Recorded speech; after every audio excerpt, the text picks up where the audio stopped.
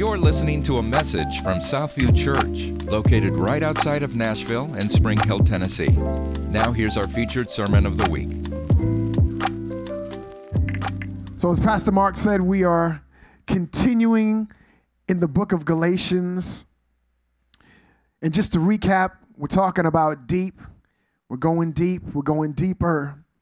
And deep is meaning, the acronym is discipleship, evangelism, engagement, and prayer. Now, chapters 1 and 2 of Galatians were covered by the dynamic duo of Pastor Mark and Leanne. Glory to God. We thank God for them. Pastor Mark spoke on breaking off a people-pleasing personality and also avoiding works-based efforts to please God. He spoke from the title, "What Have You Done For Me Lately?" Leanne spoke on chapter 2, talking about being crucified with Christ and breaking free from selfishness. And she went on to provide a list of 15 subtle signs of pride. Is anybody else in here went into that list like, oh, that's not going to be me. I'm nowhere near that list. I mean, I'm good. But when she got done with that list, she was like, oh, well, it's me. It's me, oh Lord. I'm standing in need of prayer. It's me. It's me. But, but I'm not saying it was me. I was just asking for a friend. I'm just, just wasn't me. And she spoke from the title of Killing Me Softly. Killing Me Softly. Glory to God. And today I'm going to be speaking from chapter 3. And what's important about, I want to give you just like a brief overview, 50,000-foot view of what chapter 3 is talking about. Glory to God.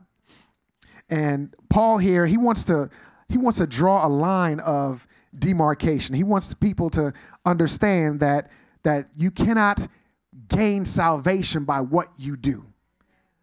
There's no amount of work that you could put in that will be able to produce the salvation that has freely been given. And he goes on, and the reason why he's doing this is because some people called the Judaizers came in while he was gone, and they were saying, look, this is what you have to do. You have to follow the Mosaic law. You have to be circumcised. And with that, then the gospel, you add the gospel to that, and now you can be saved.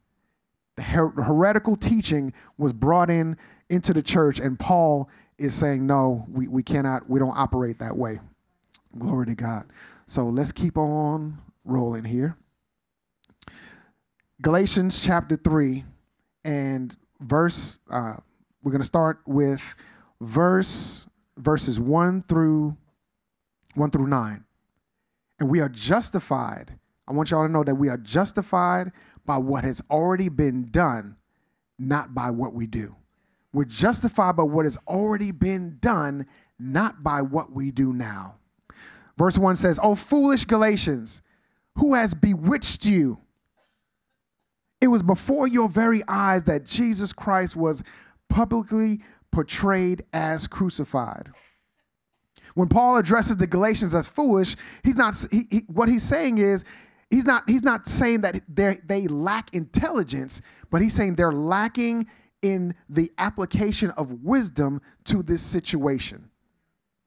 So you're not stupid, you're not dumb, you're lacking the wisdom that you're supposed to be applying to this situation. Paul goes right in on the Galatians, and he says, "Who has bewitched you? Who has casted a spell? What demonic force has entered into the church to cause you to think this way? What is happening right now?" And he says, "Before your very eyes." Now, the IVP Bible background commentary says this: that Paul employed a diatribe style teaching, which was a vivid teaching style characterized by imaginary interviewing, rhetorical questions, and intense reasoning. He's asking questions because the people had a wrong view. Their thinking was off. Their thinking was wrong. So what happens when you ask a question, you cause people to think. When they're doing something wrong, when they're thinking in an errant way, if you, instead of just talking to them, ask questions of them so you can get the answers that they need, the conclusion that they need to come to. Asking questions causes us to gain the answers that we're truly, truly looking for. He says in chapter 3, verse 2, he says, let me ask you only this. Did you receive the Spirit by works or of the law or by hearing with faith? He says, are you so foolish, having begun by the Spirit, are you now being perfected by the flesh? You started off the right way. You started off in proper thinking. You started off in receiving the gospel. You started off in hearing and understanding that you are saved by faith through the finished work of Jesus. But he's saying now you want to add your 2 cents to the situation. Anybody know somebody? And you don't point to the next person. Don't look at it. Don't look around. Anybody know somebody? When somebody always has something to say. Nobody asked you a question. Nobody said anything to you, but you have to add your 2 cents to it. That's what happens when we try to add our works to what Christ has already been done. He's just looking like, what are you doing? What is this? It's already, I mean, the basket is already full. The debt has already been paid. The account has already been paid off. The debt is done. What are you doing? You cannot add to what is already overflowing. So he uses an interview style technique to get the people to think about what they're thinking about, to come to their own conclusions. It's kind of like when you ask kids, if you have multiple kids and you ask kids a questions like, who left the lights on? Who made that mess in the kitchen? Why is there a dent in my car? So a lot of times you're going to usually get the same answer. It wasn't me. It definitely wasn't me. So we gotta boil it down. We gotta find out what really happened, what really went on. It wasn't me, not me. So as we continue on, I want to. I think I missed my my first point was. No, I didn't miss my first point. I got my first point. Okay. All right. Let's continue on here. So true salvation. Lewis Sperry said this. True salvation is wholly a work of God. It's said to be both a finished work and a gift. Therefore, it lays no obligation upon the saved one to complete it himself or to make after payments of service for it. So you can't make a prepayment, you can't make a payment, and you can't make a post payment by what you're doing now. You can't make a payment right now by what you're doing. You can't, it's all paid for. Let's boil it down to that. It's all paid for. The law pointed to a person. The law pointed to a person. In verse 19 of Galatians chapter 3, it says, why then the law? It was added because of transgressions, and until the offspring should come to whom the promise had been made. Verse 23 says, now before faith came, we were held captive under the law, imprisoned until the coming faith would be revealed.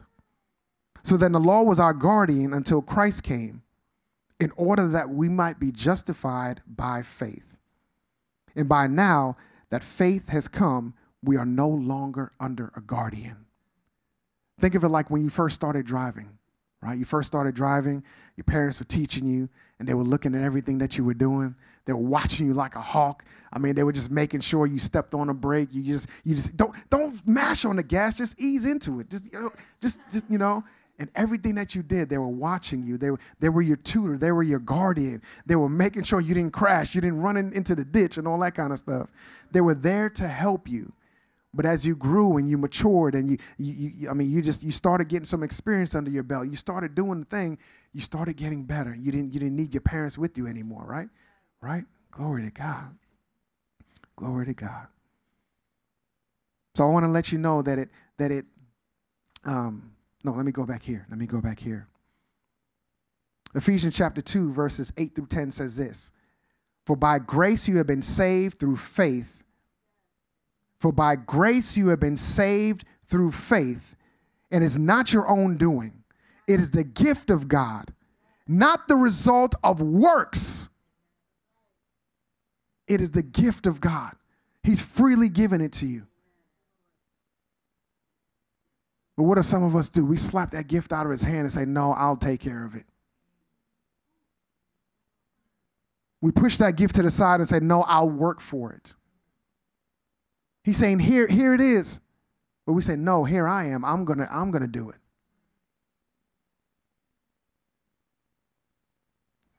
It's not a result of works. Why? So that we can't boast. We can't say, I've done more than you. I pray more than you. I read the scriptures more than you. I give more offering than you. My tithe is bigger than yours. God wants to eliminate all of that. He wants a level playing field and say, no, you're down here. I'm up here. This is the way it goes. This is the way it is. I've done it all. It's not about your work. It's about how you walk in him. He's cut the road out for you. He's laid the plan out for you. All you have to do is walk in it. We are his workmanship, created in Christ Jesus for good works, which God prepared beforehand that we should walk in them. So what does that say? Since God, we are his workmanship. We were created by him, for him, to do things for him. Do we understand this? We are his workmanship, created in Christ Jesus for good works. The works have already been laid out. The work is there for you to walk in, not create. The road has already been paved. The little lines are already there. There's no more construction equipment on the road because Jesus, he's already done it.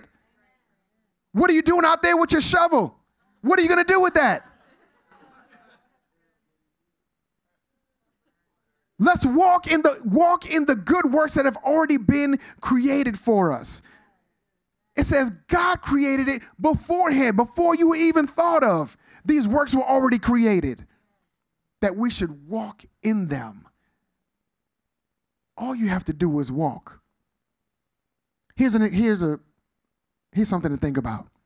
Selah, our oldest daughter, was created from Tamara and I call her, she is our workmanship, right? We're raising her up in the reverence and the admonition of the Lord and to live by the standard of the scriptures. She doesn't have to work to earn our love or earn the benefit of living in our house. That comes with just being our daughter. If I'm washing the dishes and I have a sink full of water, not cold, but not scalding hot like my wife, she just likes the dishes, the water just steaming. I'm like, man, it's just so, I can't put my hands in there because it's hot. I can't do it. But I've added the soap while the water was running, and I got it to the right level, and the temperature was right. And I soaped up the dish rag, and Selah just comes along, and she says, Daddy, can I do the dishes for you? I'm like, man, this is great. This is working out. This is exactly what I need to need. This is what you're here for. Good. All right. But that good work has already been prepared for her.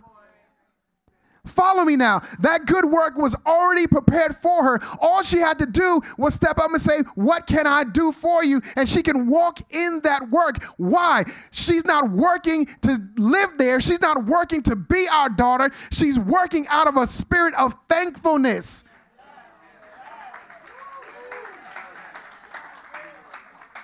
Because she loves us and she cares about us and she wants to help. She wants our household to run properly. So she's offering herself. She's offering her service to help the household. She's offering herself to help her parents. So where are we when God provides that good work? Are we saying, you know what, I'm going to create my own work, or am I going to walk in the work that's already been prepared? And I'm doing this out of a spirit of thankfulness. God, thank you for saving me. God, thank you for raising me. God, thank you that I'm no longer lost, but now I'm found. Let me walk in your good work. She's not trying to earn her place in the house, but she does the dishes out of a thankful heart. The short arm of the law. The short arm of the law. Cursed be everyone who does not abide by all the things written in the book of the law, and do them. We're familiar with the 10 Commandments. But how many know that there are 613 in the book of Moses and in the Mosaic Law? The first 5 books, also known as the Torah, there are 613 commandments that we're supposed to be strictly adhered to in order to be acceptable. So if we have 10 commandments, if we know about 10 commandments, and it's tough to follow those 10, how were we able to follow 613? Thank God for faith. Thank God for what Jesus did. Glory to God. Glory to God. Verse 11 says, now it is evident that no one is justified before God by the law, for the righteous, the ones that are in right standing with God, shall live by faith. The law was there to point us to Jesus. The law was there to, as a guardian, as a tutor, to help guide us and show us our sin, show us our shortcoming. The children of Israel provided a great example of how we would have fallen short as well. It's easy to point fingers. It's easy to play armchair quarterback. But how many of those 10 commandments do we follow every single day?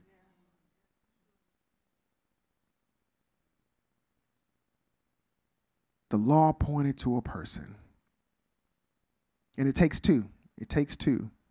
Not just you. Galatians chapter 3, verse 26 says this. For in Christ Jesus, you are all sons of God through faith. We first need to understand that we are all sons, adopted, heirs, recipients of an eternal inheritance through our faith in Jesus. John 1:12 says this, but to all who did receive him, who believed in his name, he gave the right to become the children of God, who were born not of blood. So you can't claim because of my ancestry, I'm saved. Nor of the will of the flesh. It's because of what I did or what I'm doing or what I can do is because I'm saved. No, not that either. Nor of the will of man. Nobody can lay their hands on you and declare that you're saved. Nobody can, with the knight, the swords. You know what I'm talking about? You know how they knight people with the swords? Nobody can put the sword on you and declare that you're saved. It is only through the atoning work of Jesus, but of God. It's only of God. It's through God. It's because of God that we are saved. Verse 27 says this, for as many of you as were baptized into Christ have put on Christ. How many remember 1 Samuel 17 when David is coming against Goliath and he's in the camp and he's talking to King Saul, and they're having a conversation about all that's going on with Goliath, and Goliath is taunting the armies of God, and he's talking crazy and he's talking bad about God, and the armies are like, oh man, look at him and look at us, and I don't know, we ain't gonna be able to do it. I mean, I know we don't have anybody in the back. Can somebody come with this guy? But here comes David. Here comes David. And David said in verse 37, the Lord who delivered me Listen up, Paul. Listen up, Saul. The Lord who delivered me from the paw of the lion and from the paw of the bear will deliver me from the hand of this Philistine. And Saul said this, and Saul said to David, go and the Lord be with you. I want to let y'all know today that Saul said something that was already in place. Saul made a declaration that was already coming to pass, that was already being utilized. Saul said this, go and the Lord be with you. David just told you when I was in the wilderness against the bear and the lion and the tiger and all kind of animals in the wilderness, the Lord allowed me to slay these animals. The Lord was the one that caused me to survive in the wilderness. So the Lord was already with me. And verse 38 says, then Saul clothed David with his armor. He put a helmet of bronze on his head and clothed him with a coat of mail. And David strapped his sword over his armor, and he tried to go in vain. He couldn't do it. He couldn't move like he used to move. He couldn't juke like he used to juke. Because he didn't have all that stuff on him. All he had was the Spirit of God resting upon him. And he was able to move in victory. So listen to me today. The world will try to put things on you that you will never be able to fit. They will try to put things over your mind that you're not supposed to be thinking. They will try to make you dress the way you're not supposed to be dressing and do the things you never were meant to do. And even if you try it, you'll go in vain. Because you've put on Christ. He's not only in you, but he's on you. Understand that. He's not just in you. You are a reflection of your King. You're supposed to be a mirror image of our Lord. We walk in the power of God. The power of this world, whatever the world tries to put on you, can't even compare to what you already have. No matter what they try to clothe you in, it would never fit. No matter what they try to put on your mind or in your mind, there has to be a rejection of it because God wants to give you the mind of Christ.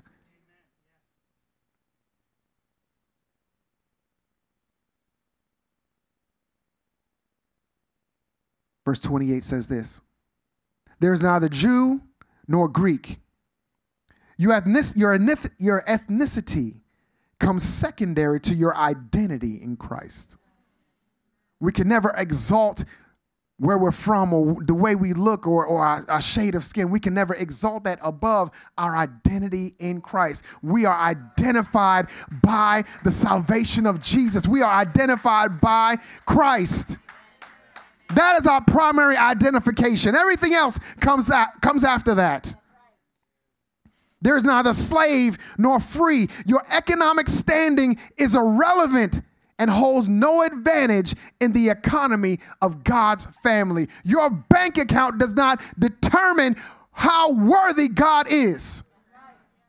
Your bank account does not determine how favored you are.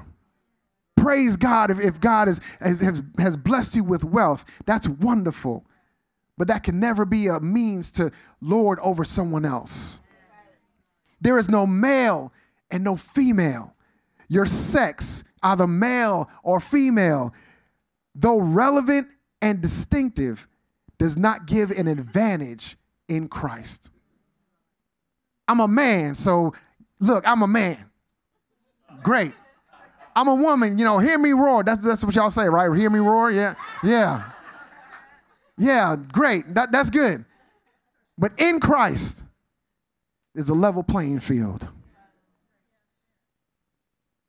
You are all one in Christ Jesus. In the economy of the kingdom, we are all seen as one.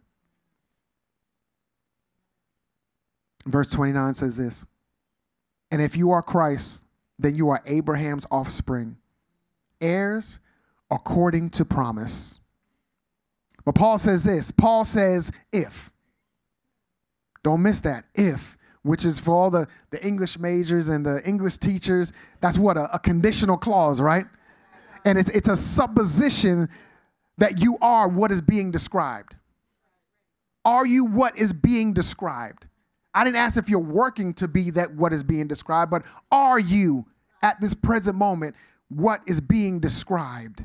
If you are Christ, if you belong to, not if you're working for,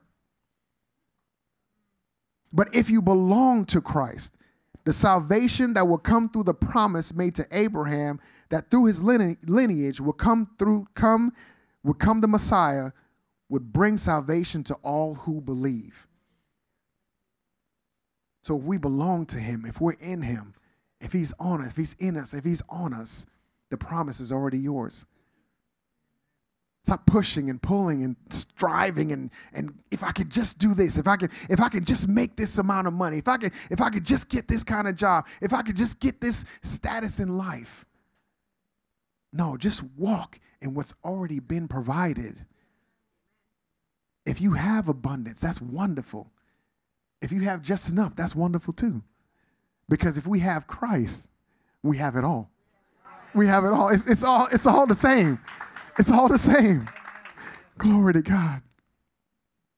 So it takes two, more than just you, but less than what you can bring. It takes two, more than just you, to walk out this life, to walk in the good works that God has provided for you to walk in, but less than what you can bring. Okay. I want y'all to just let that sink in for a second. Amen. Amen. So I close with this. John 15:5 says this. I am the vine, and you are the branches.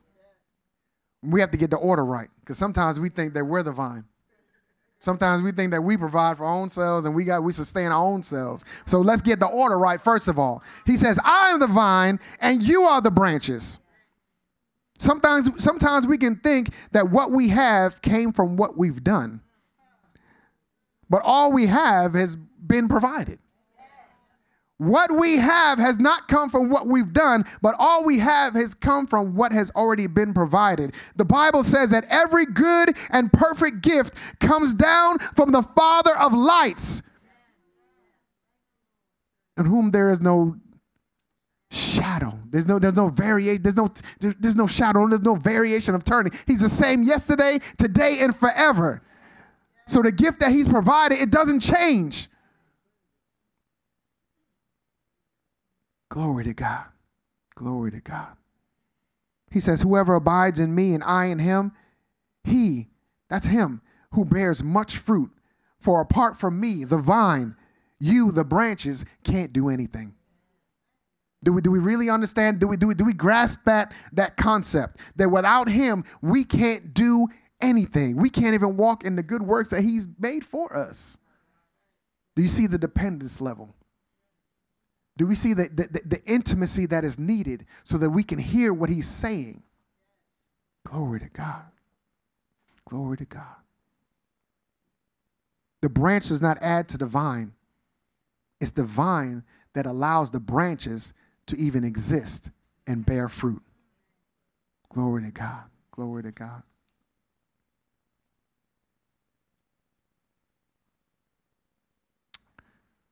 Muhammad Ali wrote he didn't write it, but it was written of him, an autobiography called The Greatest. It's called The Greatest.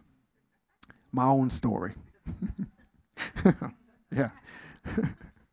And in that autobiography, it said that Muhammad Ali was deathly afraid of flying. I mean, he couldn't stand getting on a plane. He was amazing in the ring, but when it came to a plane, he was just cowering. And his manager said to him, you can't keep avoiding flying. You can't ride a bus to Europe where you need to go in order to compete in the Olympics. He needed to go to Rome to fight in the Olympics if he wanted to be heavyweight champion of the world. So he said, you know what? Fine, I'll go. I'll get on a plane.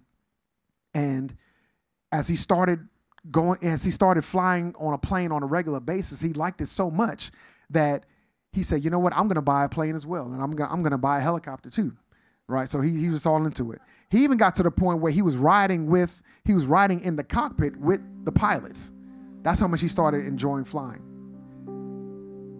Well, his exuberant personality got the best of him, because one day he was on a plane and the stewardess said, Mr. Ali, I need you to put your seatbelt on. And he was like, no, I'm not going to do it. So I guess she left and came back and said, Mr. Ali, I need you to put your seatbelt on. He was like, no, I'm not going to put my seatbelt on. He said, Superman doesn't need a seatbelt. So she was like, Superman doesn't need a seatbelt because Superman doesn't need a plane.